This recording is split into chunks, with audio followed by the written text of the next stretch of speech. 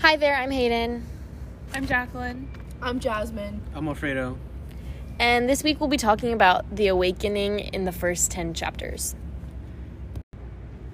In the first chapter of the book, a lot of instances of Leonce being kind of self-centered and controlling comes through, especially when he talks to his wife saying, "You are burnt beyond recognition," and he kind of looks at her like valuable piece of personal property. And I feel like this just kind of shows that he is controlling of her because he wants her to look pretty because he's kind of he likes to be well kept, as it talks about earlier in the book, how he his beard is always closely trimmed.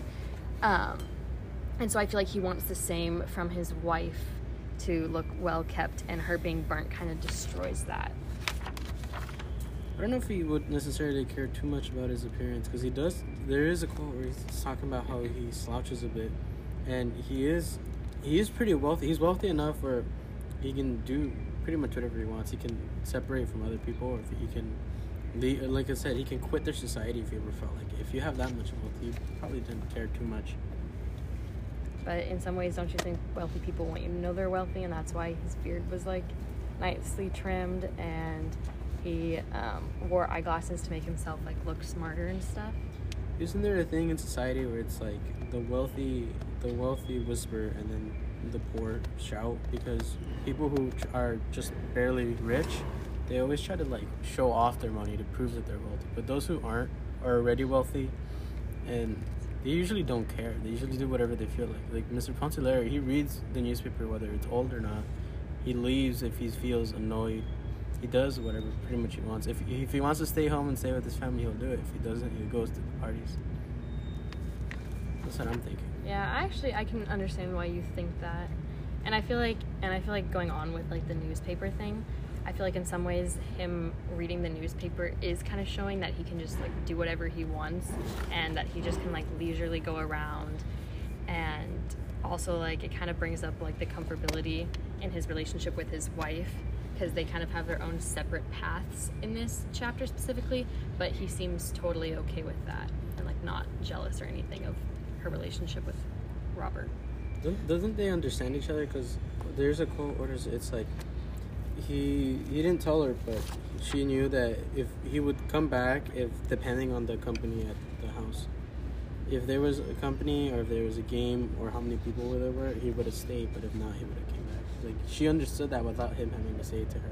So maybe there's some kind of deeper understanding between them. But then, yeah, I agree with the deeper understanding, because unconsciously they both, with the whole ring scenario, unconsciously they both understood each other without having to speak through words.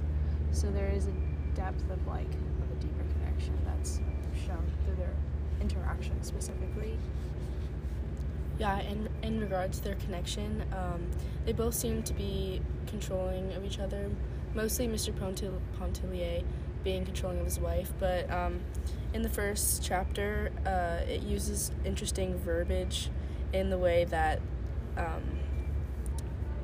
Chopin explains what's going on, and she says that the wife instructs Mr. Pontellier to do certain things, and it's just a norm to them. They just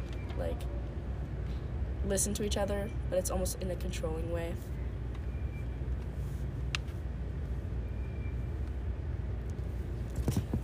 No sense. Continuing on with the characterization, in chapter 2, the book says Robert rolled a cigarette. He smoked cigarettes because he could not afford cigars. And I feel like this kind of is a contrast between Leonce and Robert, because in the first chapter it talks about how Leonce finally lit a cigar and began to smoke. So I feel like it kind of shows a contrast between the two. One of them has a lot of money and one of them doesn't necessarily. It's a contrast of their wealth, because if one can only afford cigars every now and then cigarettes all the time, he still has wealth. But the other one can afford cigars all the time, so he'd be the difference between their wealth more? Or is that what you're trying to say? Yeah, I feel like it just shows that they're very different, and that they're in some ways, like, their relationship with Edna would be different because of their different statuses in their society. I can see that. Robert Lebrun was also like a younger man than Mr. Pontellier was, so maybe that has something to do with like wealth and position in society. And yeah. Could that be like Mr. Pontellier is already settled? Because he's comfortable in his life. He's got the wealth to do what he feels like. He's settled because of his age after like maybe years of doing what he's doing. And then the younger guy could show maybe kind of like Mr. Pontellier when he was younger. He still had wealth, just not as much. In chapter 2, it kind of characterizes Robert Lebrun a little bit more, and on page 10 it says, Robert talked a good deal about himself. He was very young and did not know any better, and so basically he talks about himself, and it's not his fault really because he's young and he doesn't know any better. Wouldn't that be like the opposite of Mr. Pontellier? It's their contrast. One's younger, one's older, one's wealthier, one's not as wealthy. Wouldn't it be just a contradiction? Or not contradiction. It'd be a contrast between both of them, wouldn't it? I mean, in some ways, like, obviously it's different in their age, but both of them seem to be a little confident in the way that they view themselves. I was also gonna like add on to the contrasting point between two characters by like on page 9 to page 10 when the last paragraph is talking about how Mrs. Poitier and Robert, they both chat about like their surroundings. So I think Robert seems to be a little bit more like observant about like the way that he views other people, but then Mr. Pontier is kind of like secluding himself from that and observing, but then Robert is kind of like not really secluding himself and just really observing and incorporating that conversation with Mrs. Pontier. Okay, going into the third chapter, they actually bring up the first like awakening, not like a big awakening, but it on page 12 it says like when Mr. Pontellier entered into the room, it awoke his wife who was in bed and was fast asleep when he came in, and I feel like this was kind of like the first time that she's been woken up, and I feel like it kind of can serve as like a precursor to like other moments later on in the book of like her continuing to just wake up. And I feel like this was like kind of the first instance where it doesn't play that big of a role in the sequence of the scene, but I feel like it kind of is a precursor to what happens later in the book. What do you think it would be a precursor to exactly though? Her awakening in the ocean. Like I feel like her awakening earlier on in the book can kind of show that she'll be awoken later on in a different context. So it's like a physical awakening compared to a spiritual awakening in a sense. Yeah. Oh, so you think it's more of foreshadowing, like future events? Yeah, that's exactly that was the word I was looking for. I couldn't think of it. Took me a minute to figure it out. Yeah.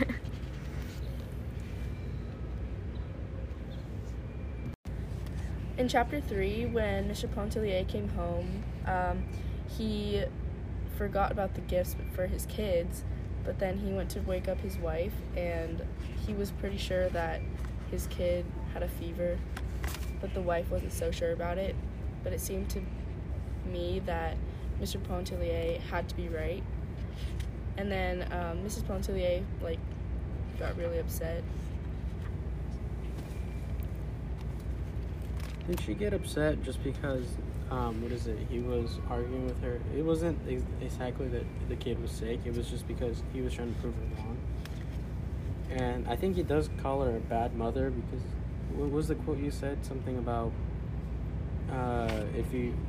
and with his kids, if they fall down, you can see them just pick themselves up and move on instead of their mother rushing towards them. Yeah, I think it was later in the book when they were talking about the mother woman and how Mrs. Pontellier doesn't necessarily embody that, and they were given an instance where if one of her kids were to fall down in the park, she would just let them be independent and pick them up themselves, and she would just watch, while like other mothers are really protective and they would run over and help them up. Wasn't there another thing where they called their features more handsome than anything to like try to show how more or how less of a mother she would be to their children? Yeah, they do explain how like her physical appearance is more handsome, which makes it seem like, I don't know, she's more manly and less of a mother than she is.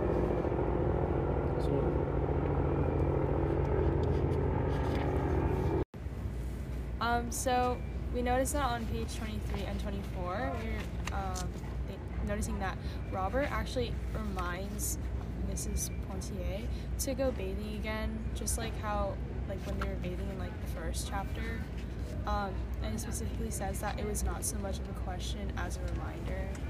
So yeah, and also Mrs. Pontellier, she makes it clear she was like indecisive about it, and when he originally asked her, she said, "I'm tired, I think not." And on page 24, he convinces her and is kind of like manipulative about it, and he's like, "Oh, come," he insisted. "You mustn't miss your bath. Come on, the water must be delicious. It will not hurt you. Come." And he pretty much like grabs her hat and like, in a way, like forcefully makes her come with him. And I think that's like symbolic towards the end of these chapters, in the way that he kind of like pursues married women. Wasn't there or what is it? I feel like somebody said something about, there was something where somebody said that a lady he was pursuing at the moment shouldn't take him serious, and if she did, that she still shouldn't. And didn't it anger him? Like, wouldn't that show his ego a bit? That was in chapter, let's see. That was in chapter 8 when Adele tells Robert to leave Edna alone. And then he like gets mad because she says that she doesn't want her to take him seriously, and he gets annoyed because he was like, why wouldn't she take me seriously? But is that kind of what you were talking about? Yeah, wouldn't like why I don't see exactly why he would go after like married women or like what is it, widow? Is that what it's called when like someone's married and then they die? I think that's what it's called. Yeah, that's what it's called. I don't see why he would go after women like that. That's probably why he was told he shouldn't be taken serious. I don't know. That's actually a good point to bring up.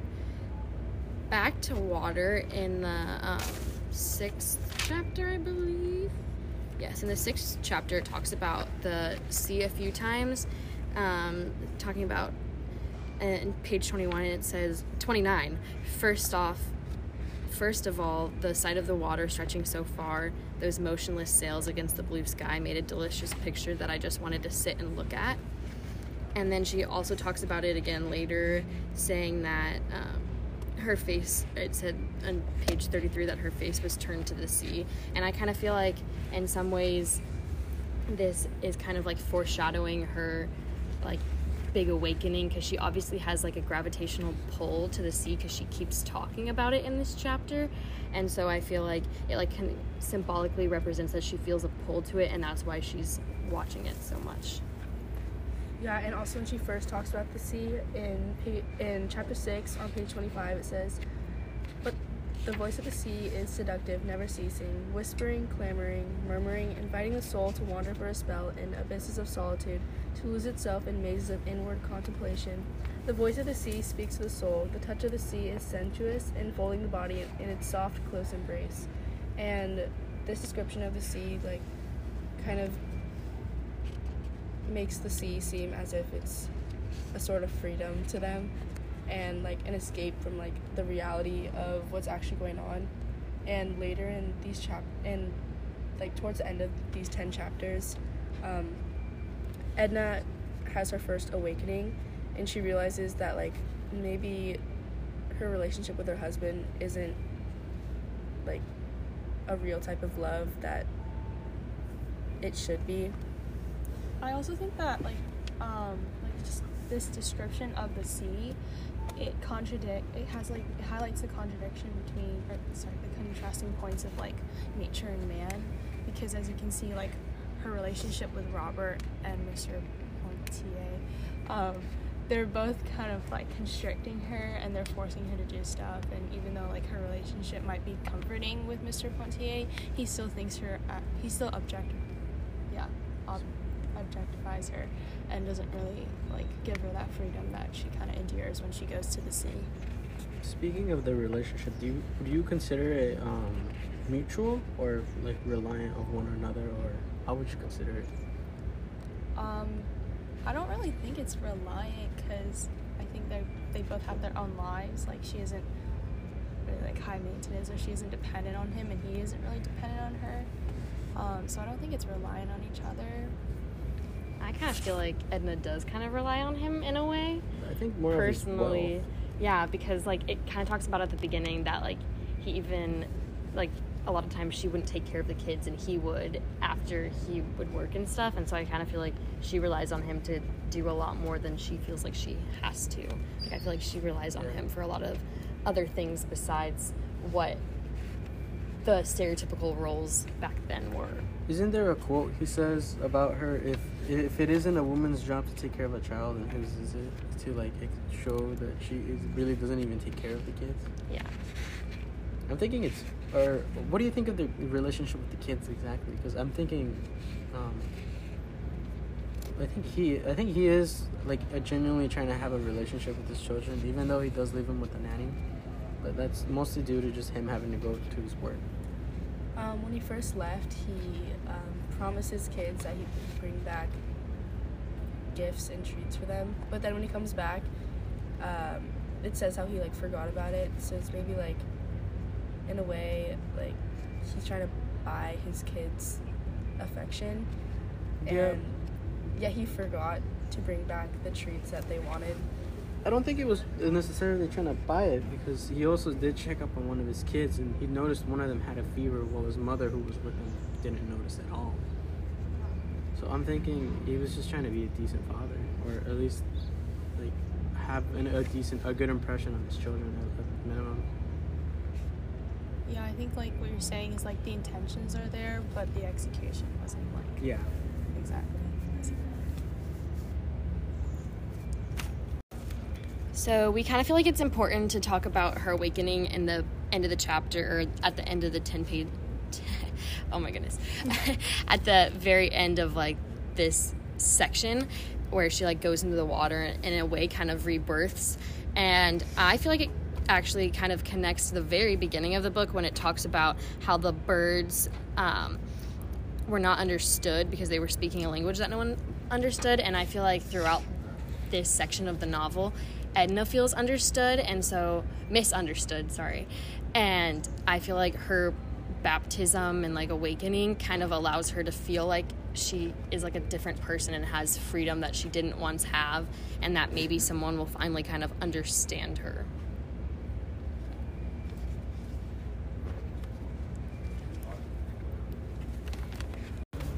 All in all, we feel like these chapters kind of show a lot of the characterization and like developments within the characters and kind of lead up to this big overall awakening. So thank you so much for watching or listening to this week's podcast.